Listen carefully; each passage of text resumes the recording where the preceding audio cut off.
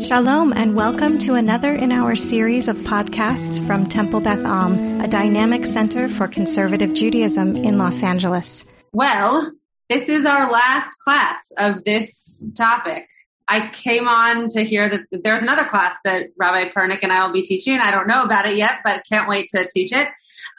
We thought that we would open up with a topic, just like we have for the past 3 seasons, a topic that came to mind in terms of the halacha of the episode. So just things that we noticed in the episode that we would have talked about, whether or not it was the last episode of the whole show. And then we thought we would spend some time talking about the show as a whole, and then we would kind of wrap things up, and I guess take suggestions as to what comes next, which is very exciting for me. I kind of assumed that Rabbi Pernick was done with me and that I would have to pull teeth for us to do something, but it looks like you're all doing my job for me. So it'll be great to teach our next class together. Okay, so Rabbi Pernick, I'll turn it over to you.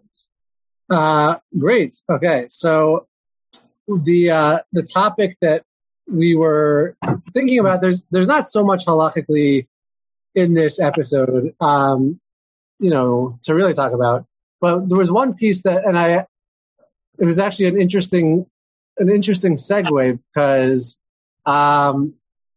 we, back when pre-Surgim, when we had our shtisel class in New Orleans, one of the topics that came up in one of the episodes was about the concept of what's called shmirat einayim, or sort of guarding your eyes, which is sort of the opposite side of tzniut, right? Tzniut is about modesty and dress and so forth.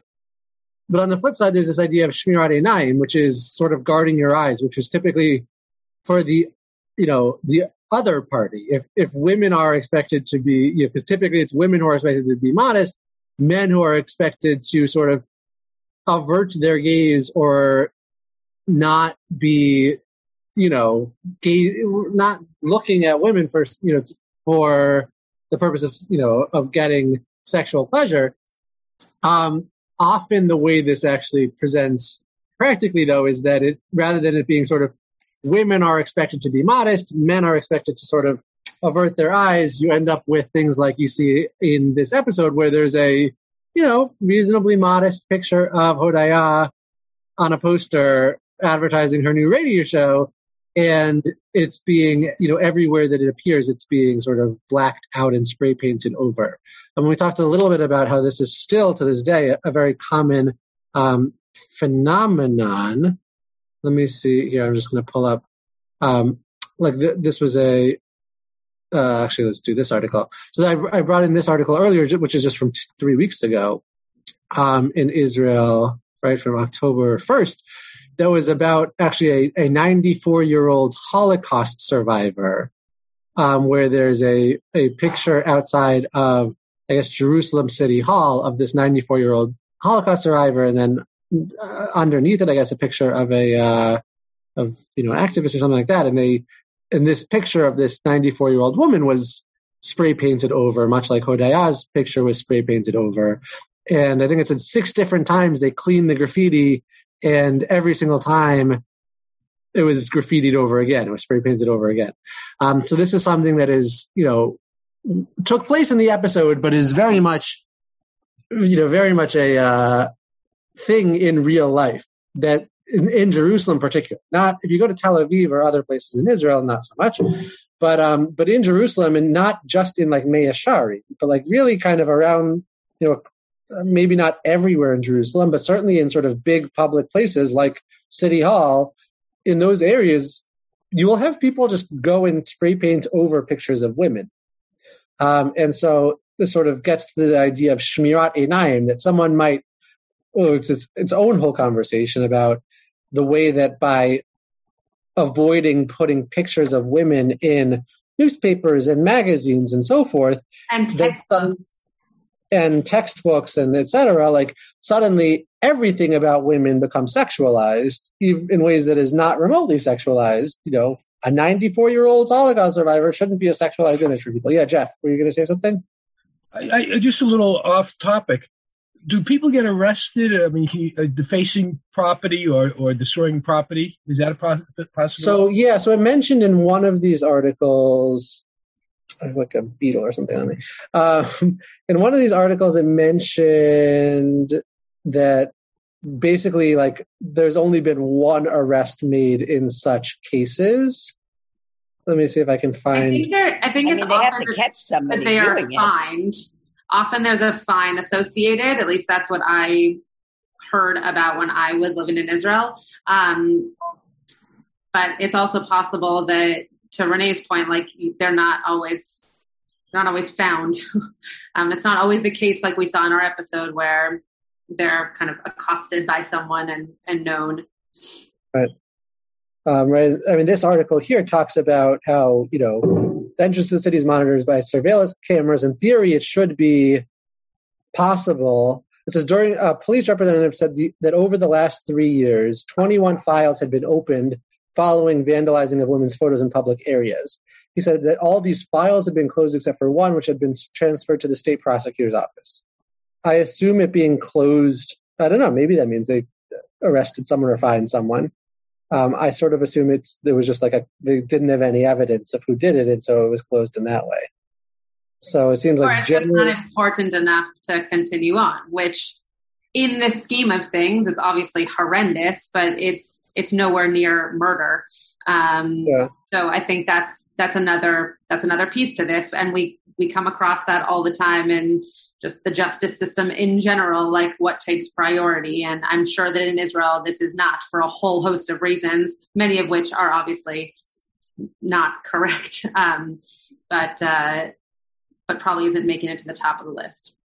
Yeah, I mean, this article was talking a little bit about sort of like the appeasement factor of like the fact that no one gets in trouble for these things, then it just allows it to be sort of normalized, and sort of like this idea of women's photos being defaced this way, and people who are spending money on publicity and it's just being destroyed, like it's sort of, okay, it's not a top priority, but at the same time, if there's a sense that there's no repercussions, then it just will happen sort of publicly the way we see here, where it's not like hiding, it's sort of, pretty openly these people go and they do this. We have a lot of hands up. Okay, I saw Norman, Rachel, I think we're up first. So let's go. We'll go in the order I have you on my screen.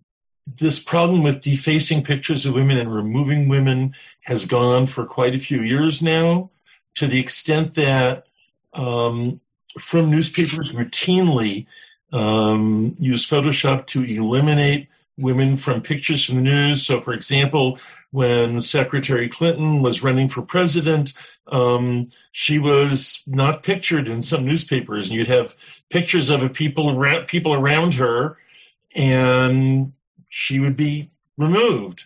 And it goes to such an extent that there is an edition of Megillas Esther with pictures where there's no picture of Vashti, no picture of Esther. The only female depicted at all is an incredibly hideous picture of a defaced daughter of Haman.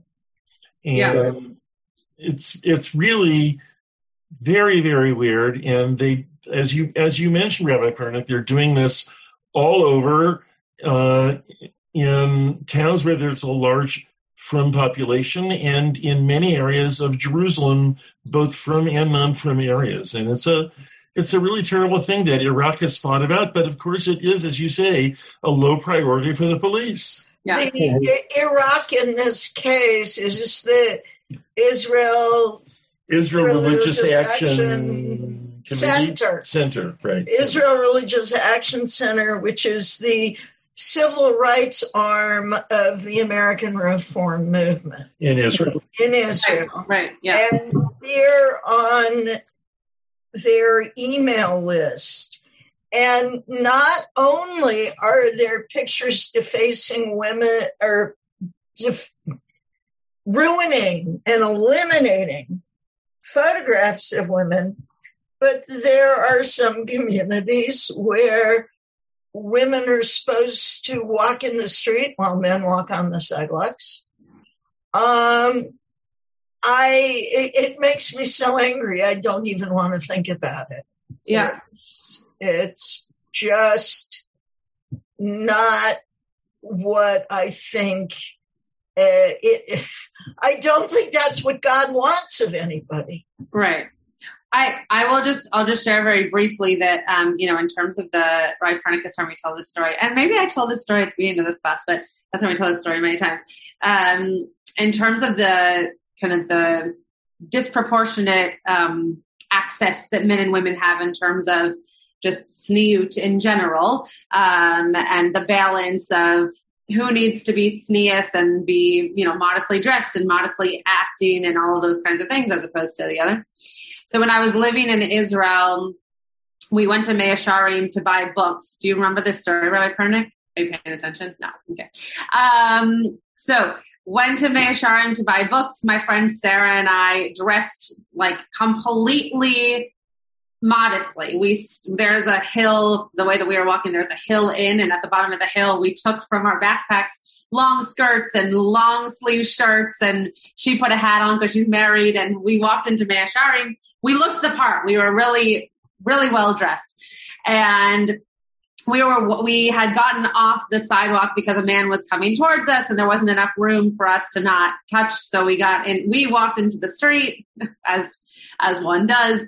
As we were walking by, again, completely dressed, completely tzniusly, this man who walked by us stopped, and we were a little bit nervous he was going to stop and talk to us. So we stopped. And instead of talking to us, he pulled down his pants and peed on the side of the road. And very loudly, because this is something that my friend Sarah would do, she said out loud, "I have to be dressed like this, but you cannot have pants on." Right? There's no sense of, oh, but that's not tznius, right? For you to just be, relieving yourself in front of all of us. And yet we have to make sure that our ankles don't show.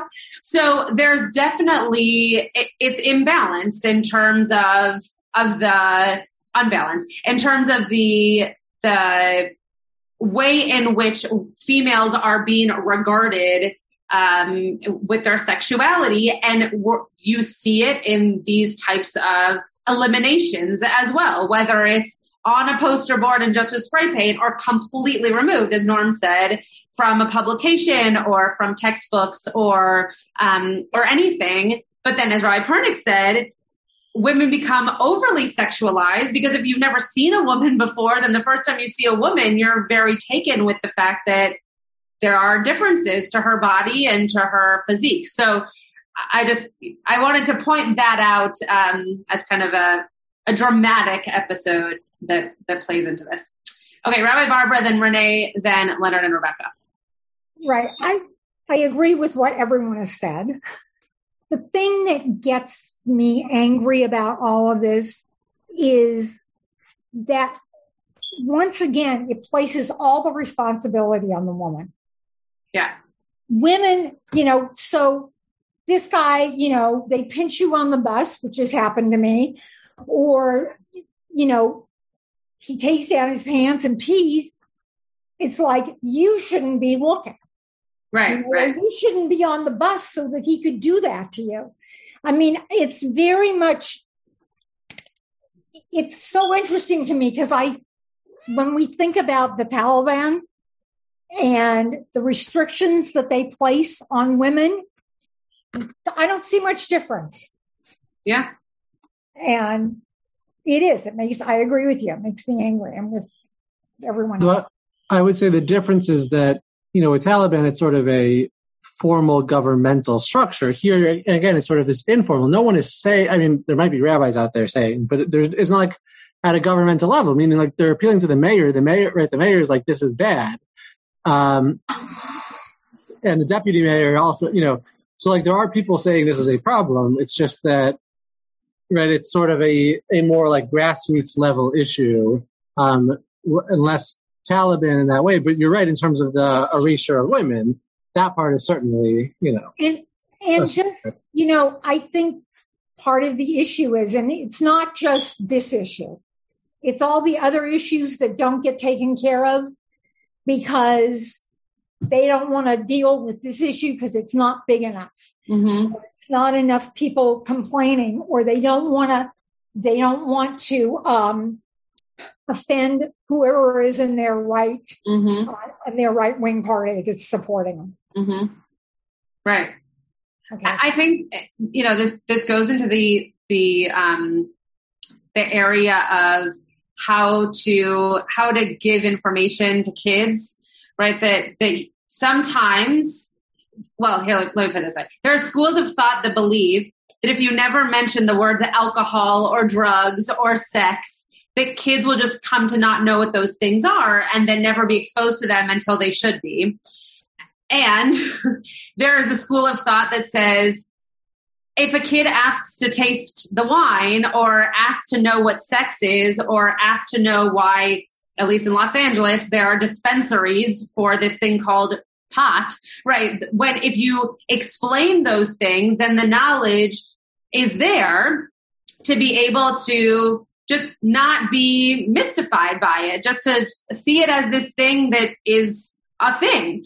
And I think that the balance somewhere in between there is how you get knowledge of that which shouldn't be overdone, right? That you should have some knowledge of it to be able to have an awareness of how much is too much and that you're going to be exposed to it at some point in your life. But the complete, erasure of women is going to then just make you more excited to see a woman as opposed to the opposite of this is a woman, just like your mother, right? This is someone who, in that world, you're going to marry one day and all of these kinds of things. And that allows you to have a conversation then to not make it so overly sexualized. And the opposite is happening. So this cycle continues.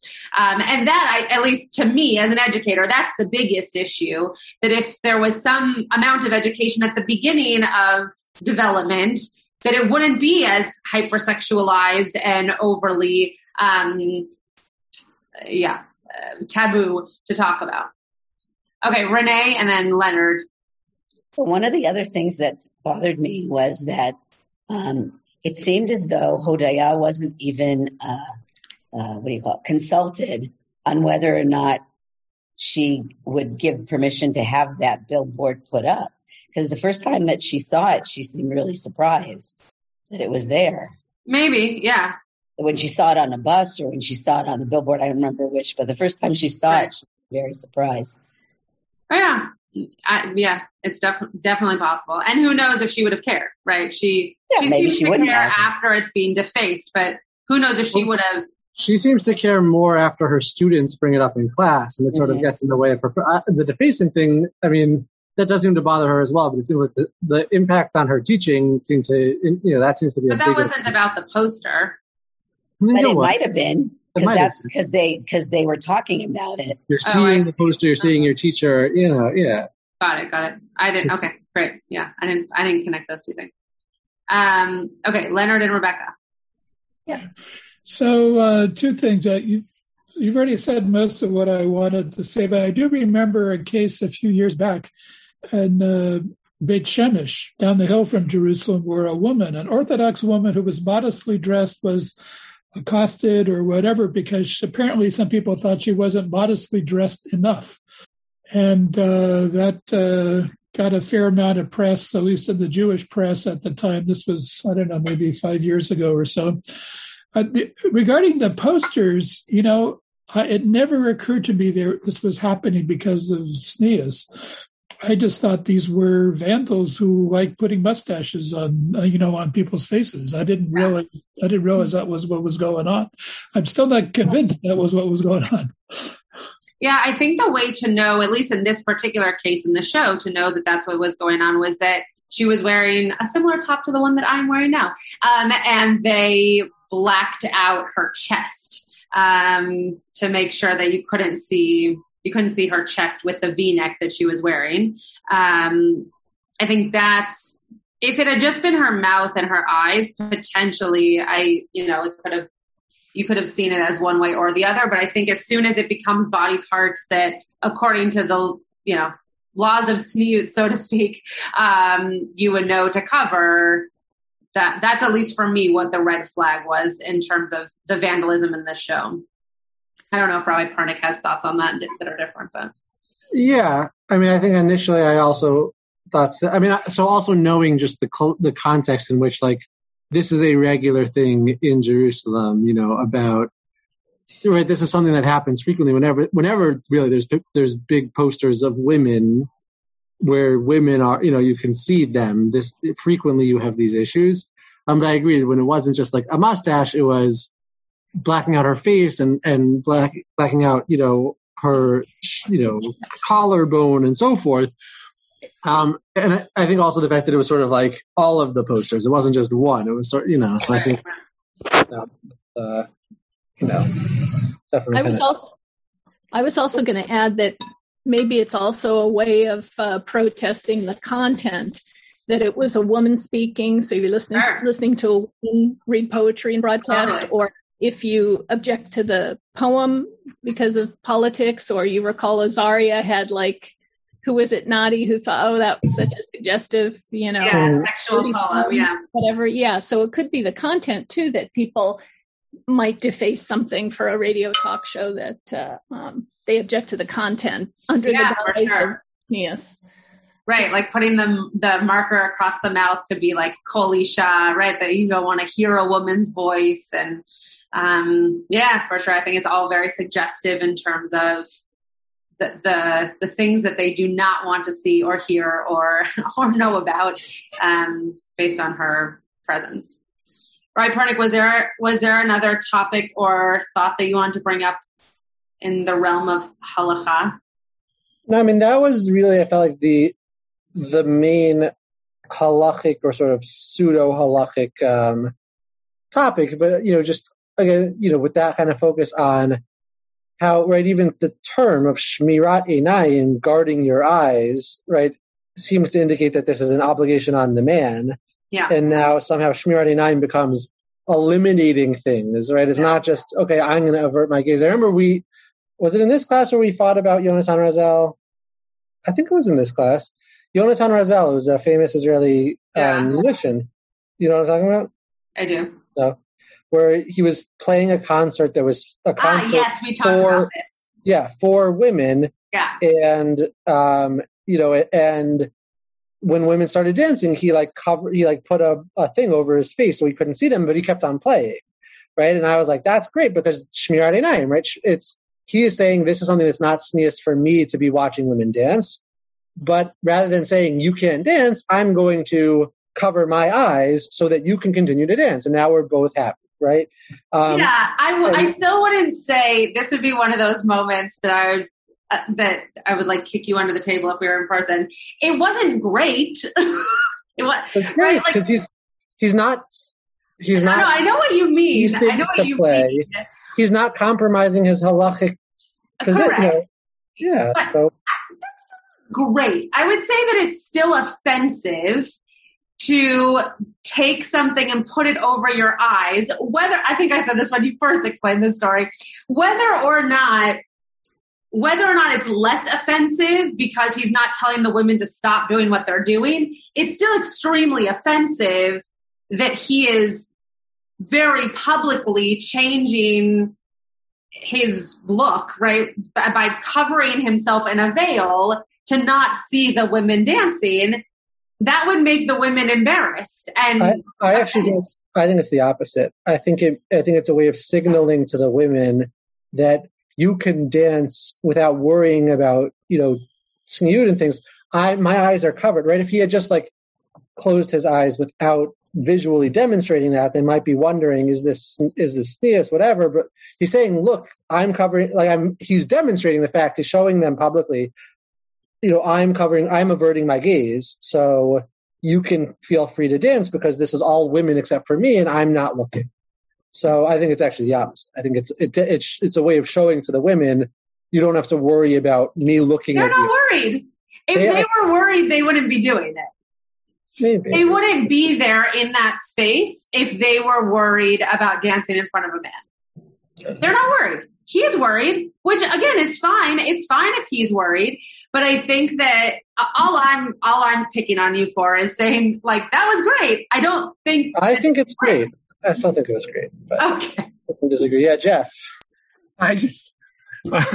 We were in Shvat a couple of years ago, and I think we were waiting. There was 21 of us in Temple, and maybe half women at least. We were sitting waiting to go to the next place where we were going to see. And this young yeshiva bocha came by dressed in all black, black. And he took his hat, as soon as he came close to us, he took his hat off and he put it over his face. And I didn't realize why until, the rabbi explained it. But he wasn't going to look upon women in public. And we weren't dancing or anything. He was just sitting around and he just covered his face. And I just thought that was odd, but I didn't really know what the story was. Yeah. Yeah, I agree with Rabbi Pernick that it is always better when the man, if in that situation, can take the responsibility upon himself. Going back to Rabbi Barbara's point, can take the responsibility upon himself to say, this shouldn't be on you. This is on me. I still hold by the fact, though, that I don't think that it's okay or makes people feel comfortable by signaling in such a dramatic way to put something over your face. Just either don't be the performer or know that it might happen and then find another way to deal with it. But I think that is still embarrassing and still makes the woman or women feel like they've done something wrong. Personally. Renee asked a question having nothing to do with Yonatan Razel, who I actually liked a lot. His music is great. Everyone should. And his Shmirat Einayim is pretty solid also. Okay. Well, you go on a show and you talk about his Shmirat Einayim and I'll talk about his music and we'll see who goes further. All right. So Renee said, what about Nati and Rayut sitting alone in a closed car? Rabbi Pernick? Back in Shtisel. Yeah, it's going back to are there other halachic issues? Yeah. No, it is certainly a halachic issue. We actually, back in the day with Shtisel, we had a class on yichud in a car. No, we did that in this class too. Did we? Yeah, when Nati was in the car with one of his first flings. Interesting. Okay, so yeah, yichud in a car is a thing, kind of. Right? It's basically, there's a difference between if you're going along a sort of a public thoroughfare, then it's really not considered yichud. But if you're not just along the main road, then it more is considered. And in this case, there's a lot of yichud issues. They're like alone in the wilderness together. Like they're pretty alone. So yes, there are definitely yichud issues there. I should say not that there aren't other halachic things in this episode. That is, if we want to talk about yichud, that is very much a yichud thing. Also, yichud or no yichud, I think that it is very clear that is an intimate action, whether you're Jewish or not, right? Like to be in the wilderness, near nobody, in a car. Like, why weren't they inside the house in a car? The DVD player. In a very small, I know, but in a very small space, watching a movie. Like, you don't have to be Jewish or halachically observant to know that feels like a very intimate moment. So it was definitely yichud, but also just kind of oozing with intimacy, even if nothing happened, very clearly a very close, intimate act that, people are not doing with just like their friends on a regular basis. But at least I don't think. Other topics are on this particular episode? Did anybody not like how it ended? Yeah, I kind of feel the same way Jeff does. Like, it was fun. It could have been a better ending, I thought. But Rebecca, Leonard, did you want to say anything? Yeah, I had two comments. First, we were talking a little bit last week about the goats, and I was on the iPhone. It was hard to participate, so I didn't say anything at the time. But I was just thinking back. I always like to know what the title of the episode is. So the episode was Chad Gadya. Mm-hmm. So just it's interesting how four of the main characters found their way out to the farm there and, the wilderness and interacted and, contemplated things with the goats around. And so Chad Gadya, I was just thinking, is just part of the cycle of life, in the Chad Gadya story, the kid dies and, that's part of the cycle of life. So perhaps that's, maybe what that represented with Amir finding the goat and all that, and then full circle. And then, sometimes also, when somebody's born, you think, first somebody passes away and then new life is born. So maybe it was that too. Yeah. And then my other comment was about the ending. I just would have liked to have seen when Hodaya went to, what's his name's Avri, when she knocked at the door and Avri answered and she went inside. I would have liked to have seen her see the red couch that he had bought. Oh yeah, I forgot about the red really couch. Wanted from the sidewalk. It's a red couch. Get to see that. yeah, I totally forgot about that. That was a long time ago. Remember the red couch? She sits on the red couch and then she asks him to come and help her take it home, and he says, "I can't." And then he goes and he gets it and he brings it to his own home.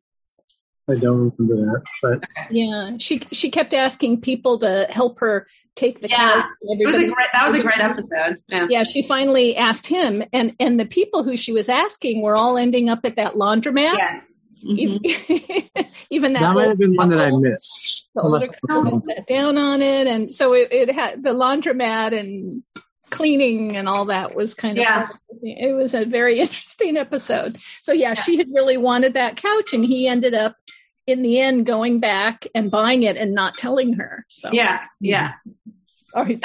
totally forgot about that. That's a great point. Okay, Norm and Rachel, Renee, and then Ryan Barbara. I really liked what Rebecca just mentioned about the elderly couple that ended up at the laundromat. I thought that was very sweet. Yeah. In terms of what does a long, good relationship look like at the far end? Mm-hmm. Another thing I wanted to raise, which we can come back to later, was kind of the different character arcs. Did we like the way it ended? Mm-hmm. And I thought what happened with Amir and Yafat was just beautiful. Mm-hmm. I really liked that. Mm-hmm. And for the conversation that was suggesting this intimate connection between Nati and Reut, it's kind of like they're out there in the middle of nowhere. I don't quite get a budding romance between the two of them. And I think that she should take up with that guy who works in her firm. He's kind of annoying. I don't like him. No, he's not annoying, and he's very cute. I also want to address Renee's question, because I think sitting in the car is a public place. People can see in through the windows, so I don't think there's a halachic problem with them being in the car together. If you're in the wilderness, I mean, it's more you're alone together in the wilderness. You're right that the car is a public place, but there's a broader yichud issue going on. We're alone in the wilderness regardless. Yeah, exactly. The car doesn't change anything. The car, the house, outside, it doesn't really, it's all yichud. I mean, the first time I saw an Orthodox date in a hotel, and it was actually in suburban Washington, D.C., and it was pretty remarkable because I had just read an article not long before that in the Wall Street Journal about this, and there it was right before us. Mm-hmm. Go to Jerusalem, and it's like everywhere. Anybody going up and down an elevator or happening to walk on there where they were sitting would see them. Yeah. Yeah, that's the idea. If you go to, King David Hotel in Jerusalem, or, a lot of those hotels in Anywhere. Jerusalem. Everywhere. That's, it's great. We will get back to the character arcs. It's a really great point, Rachel, and I totally agree with Amir and Yifat. I thought it ended in a really beautiful way. And in terms of Nati and Reut, there's when we talk more about the characters in a second, we can get more into this, but I'll just say simply that it seems to me that they are kind of both the most lost. And so they go into the wilderness, and who knows if there's going to be a budding relationship or not, but it seems like because they've kind of found the other person in the lost state, and at least they have one another in that moment. At least that's how I read it. And that can be comforting. Whether that becomes a relationship or not, who knows? But that can become comforting if someone is feeling that way to have a similar partner in the feelings. Renee, and then Rabbi Barbara, I think. I was going to say that I felt like it was a little schmaltzy, the ending, but that they did make the characters come full circle. Yeah. Except for, I agree, I was thinking the same thing that you did in terms of Nati and Reut, that they were both kind of lost souls, and it made them appear more as they were both equals, and we were left with the question of whether or not there's going to be a budding romance from that or not. Uh-huh. Yeah. So I would like to see that question answered. Yeah, it won't be. Sorry. I know. It would be hard to imagine. I can't imagine. To imagine them together? No. I think that they're too into themselves. In American spin-offs, it could be, the Reut and Nati show. They'd need to... Yeah, exactly. Work it out. Some other title than Redeem. Mm-hmm. But that's left open. And I sometimes feel like giving a show that has any connection or reflection of reality to it, that letting some things not be answered is a strength. Mm-hmm. Mm-hmm. All right, Rabbi Barbara.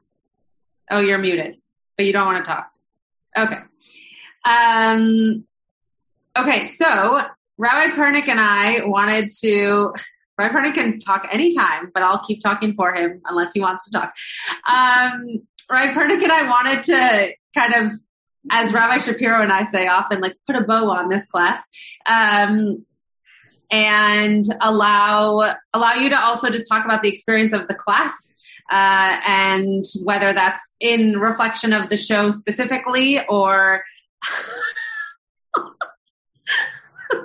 Rabbi Pernick just wrote to me privately, and I'm just going to read it to everybody because it's really funny.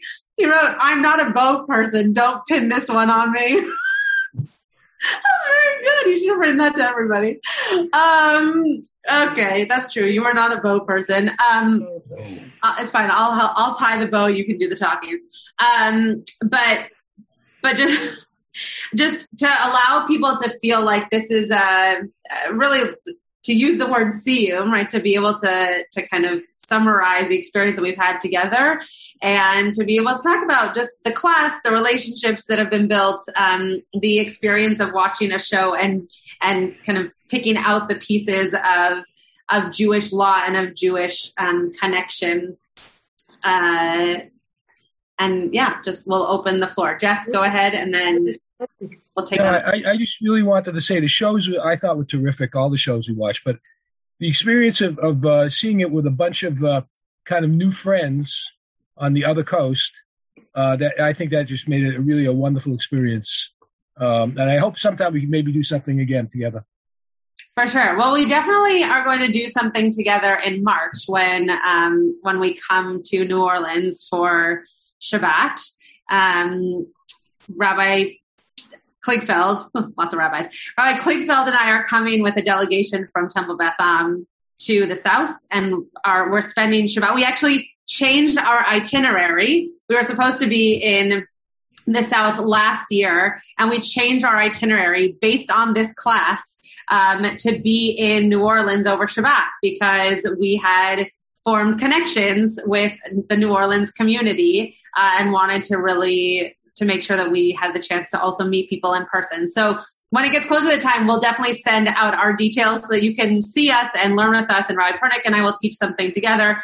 Rabbi Silver and I will be teaching something together. So you'll have the chance to get together and see people who will be on the trip. And then Rabbi Pernick and I will talk about whether or not we'll do a little class or something before that trip together to bring everybody together as well. I just said together a lot of times. Okay, Renee. I think it was really nice having another group from another population be with us and get to meet people. I think you and Rabbi Pernick are great. What's it called? Compliment. Oh, thanks. And I thought it was I think it's really interesting to be able to take a topic like a TV show and look for halachic points within it. So it kind of was a really nice way to meld the secular world, even though it was a Hebrew show, but to meld the secular world with our Jewish world. Yeah. Thank you. I saw Hugo or Lise had their hands up. I don't know which, it was Hugo. I saw a hand from the Hugo and Lise screen, but I don't know which of you it was. Just unmute yourself. There you go. No, there you go. We think the class has a lot of class. Thank you, Hugo. And what date in March? We're going to be there from the 17th, which is a Thursday, through the Sunday morning of that weekend. So the 18th through the 20th. Yeah. Okay. Yeah. Thank you. Thank you. So what was the plan? You'll be at St. Joseph's Day. What did you say, Norm? We'll be there for St. Joseph's Day, March 19th. Great. Awesome. I would have never known that. Great. What were you going to say, Rabbi Pernick? I was trying to remember. You're going to spend Shabbos morning on that trip at Shir Chadash. I don't remember what you're. You and I can talk about this offline, but what was this like for you guys? Oh, that's a good question. I'm happy. You should go first, and then I can disagree. What was that? What is like, what it was like for us. I really enjoy. I feel like particularly with with COVID times, just like co-teaching. I mean, this one obviously was sort of a much longer, year-long, sort of co-teaching thing, but it's a fun opportunity. I really enjoy the process of like teaching with friends, and in this case, something. So when I was in Ulpan in Israel, my homework every night was to watch Surgim. That was before it was subtitled, because it was just an Israeli TV show, and basically like argue about it with my Ulpan instructor, and like that was most of the Ulpan. It was like if I got stuck on a word when I was arguing with her, then that would be like a vocabulary word for me to remember for the following day. So there's something about, TV and, TV shows and things where they sort of naturally lend themselves to conversation, to debate, to argument. And in this case, having, the two of us with our sort of different backgrounds and different perspectives, it sort of, makes it sort of an extra level of, as opposed to doing something similar for classes that are much more specifically halachic. I think it's fun to be able to sort of do the halachic / TV commentary on the show. So, and it's been really fun to just sort of have all of you along for the ride as we've gone through this. Originally, we were only planning on one season, and it's just but it's been a lot of fun over the last year. I don't disagree. We'll leave on a note where I actually agree with Rabbi Pernick. I just like Rabbi Pernick is not a bow person, he's also not a feelings person. So I'll add that. I shared with everybody at the beginning of this class that one of the best aspects of my experience in this fellowship where I met Rabbi Pernick was being able to have discussions like the ones that we had in front of all of you with somebody who I trust and who I value in terms of opinion, but who I don't agree with all the time.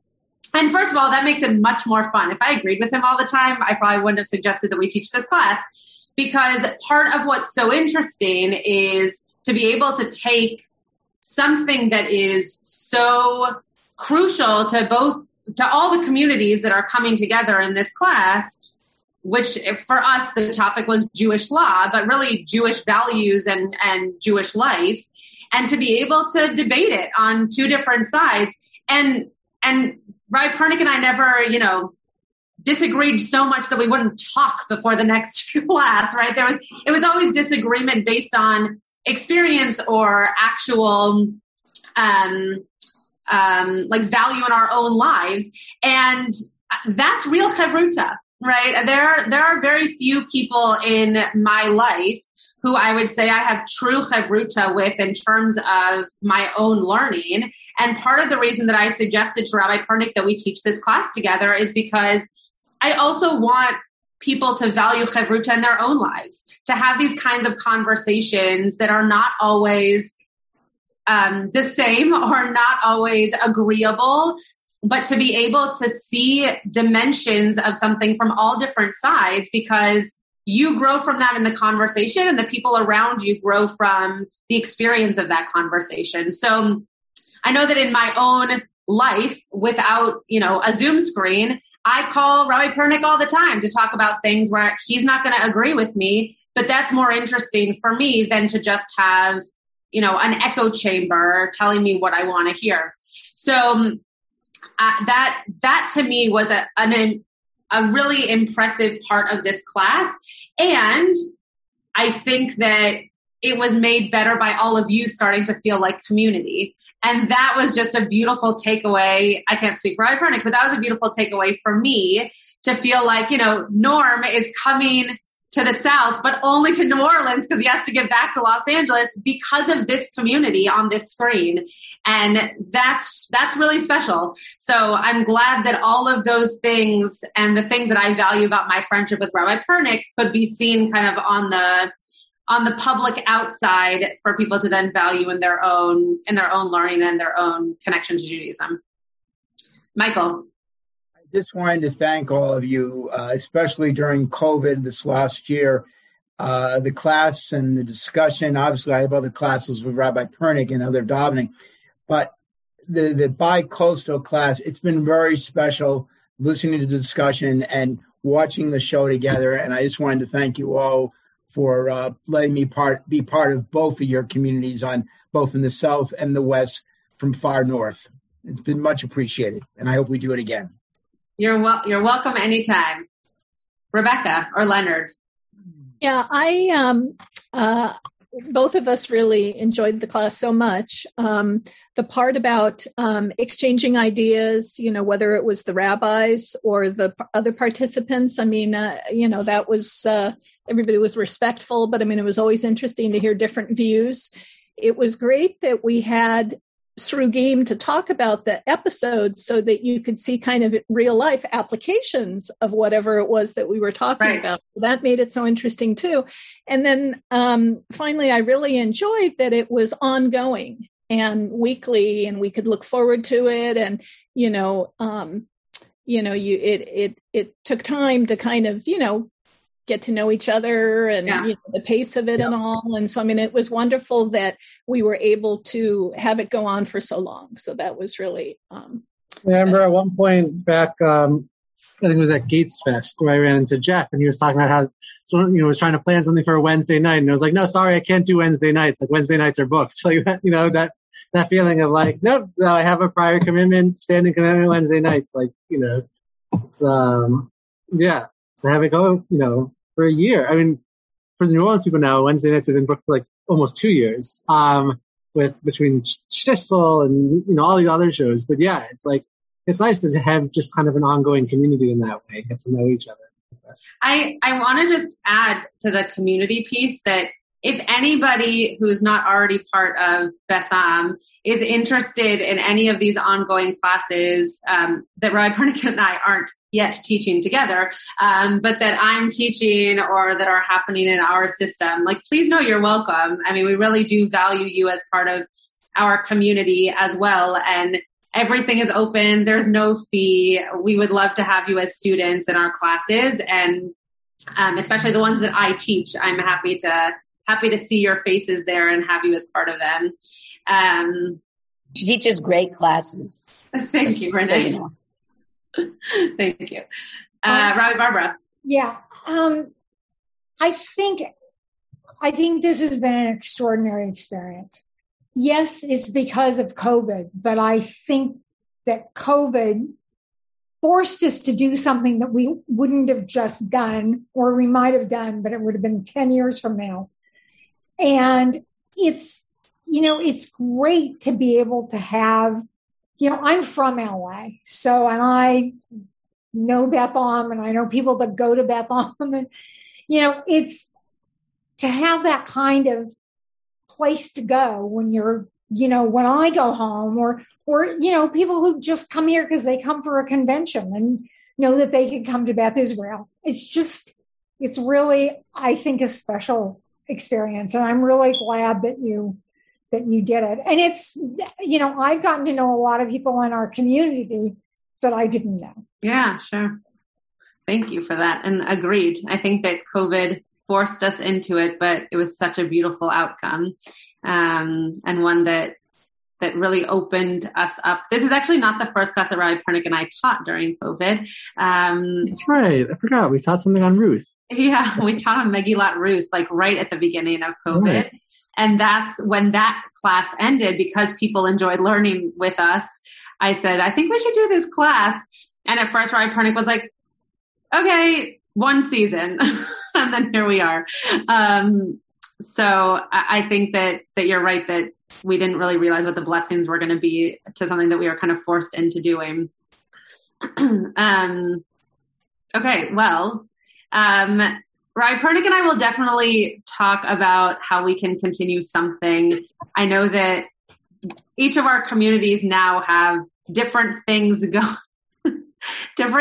going on based on kind of reopening a little bit. And so it might not be as easy to just turn around and do something starting next week. But next week and the week after, if you're interested, at 7:30, so it's a little bit late for some of you, I'm going to be teaching a class on the different characters in Bereshit, in Genesis, who connect to the book and now the movie, TV show, The Handmaid's Tale. So if you're interested, it's just 2 weeks. It's just next week and the week after at 7:30 p.m. And it'll be a similar thing. We won't watch the show together, but it'll be a similar kind of comparison of modern day literature and film to our Torah. And thank you for that text, Rabbi Pernick. And I'm going to let Rabbi Pernick have the last word since he's spoken so much this podcast episode. I just want to say thank you. Mostly thank you to Rabbi Pernick, who said yes to something that I was sure he was going to say no to. But also, I think I said no before. I think I said no a couple of times before. No. You said yes to this. You said no to Ruth a few times, and then we just started teaching class together. But we said yes to this one pretty quickly. And also just, I think the end of the episode, though a little bit anticlimactic, kind of was a nice way of us being able to see that all these characters really settled into something, still together as a group, maybe on their own paths at this point. But I thought that was a nice kind of mirror into all of this in terms of all of us, settling back into life, though still contained as a group and as a community. So thank you for doing this. It's a really emotional thing to actually be ending it. But again, hopefully I'll get Rabbi Pernick to say yes to another class that we can teach together. Lihitra out in the meantime. Well, you all see tomorrow morning, but okay, Rabbi Pernick, go ahead. Okay, did you say we're coming March 17th? Yes, March 17th, and we'll be in New Orleans through the 20th. That's Purim. Yeah, we're coming after. We're going to be there at night. Okay. At night, yeah. At night, okay. Rabbi Pernick, you want the last word? Thank you all for joining for this whole experience. It's really been a lot of fun. And hopefully a lot of you will get to see, the people who are local to here certainly hopefully will get to see you soon, and the Los Angeles people hopefully will get to see you soon as well in some iteration, whether in person or something virtual. But this has been quite the ride. So thank you for joining us along the way. If you come the week before, you can celebrate the 77th anniversary of my bar mitzvah. Wow! That's the weekend before? March 17th. Along with twin brother Joe, but I may be in Westchester, Pennsylvania. Wow. Last year we Zoomed it, but it's Zachor. It's very exciting. March 17th is the 21st anniversary of my bat mitzvah. So we'll be landing in New Orleans in order for me to get everybody a drink for my 21st anniversary of my bat mitzvah. We'll get you a daiquiri. Hurricane. Get a hurricane. A hurricane. All right, the hurricane. Great. I don't know what that means, but I'm all for it. All right, thank you, everybody. So lovely. And we'll keep you all posted. You all are special. Thank you. Thank you, everybody. It's been great. You have been listening to another in our series of podcasts from Temple Beth Am, a dynamic center for conservative Judaism in Los Angeles. If you enjoy these podcasts, we invite you to write a review on the Apple Podcast site or wherever you get your podcasts. For more information about Temple Beth Am Los Angeles, go to tbala.org.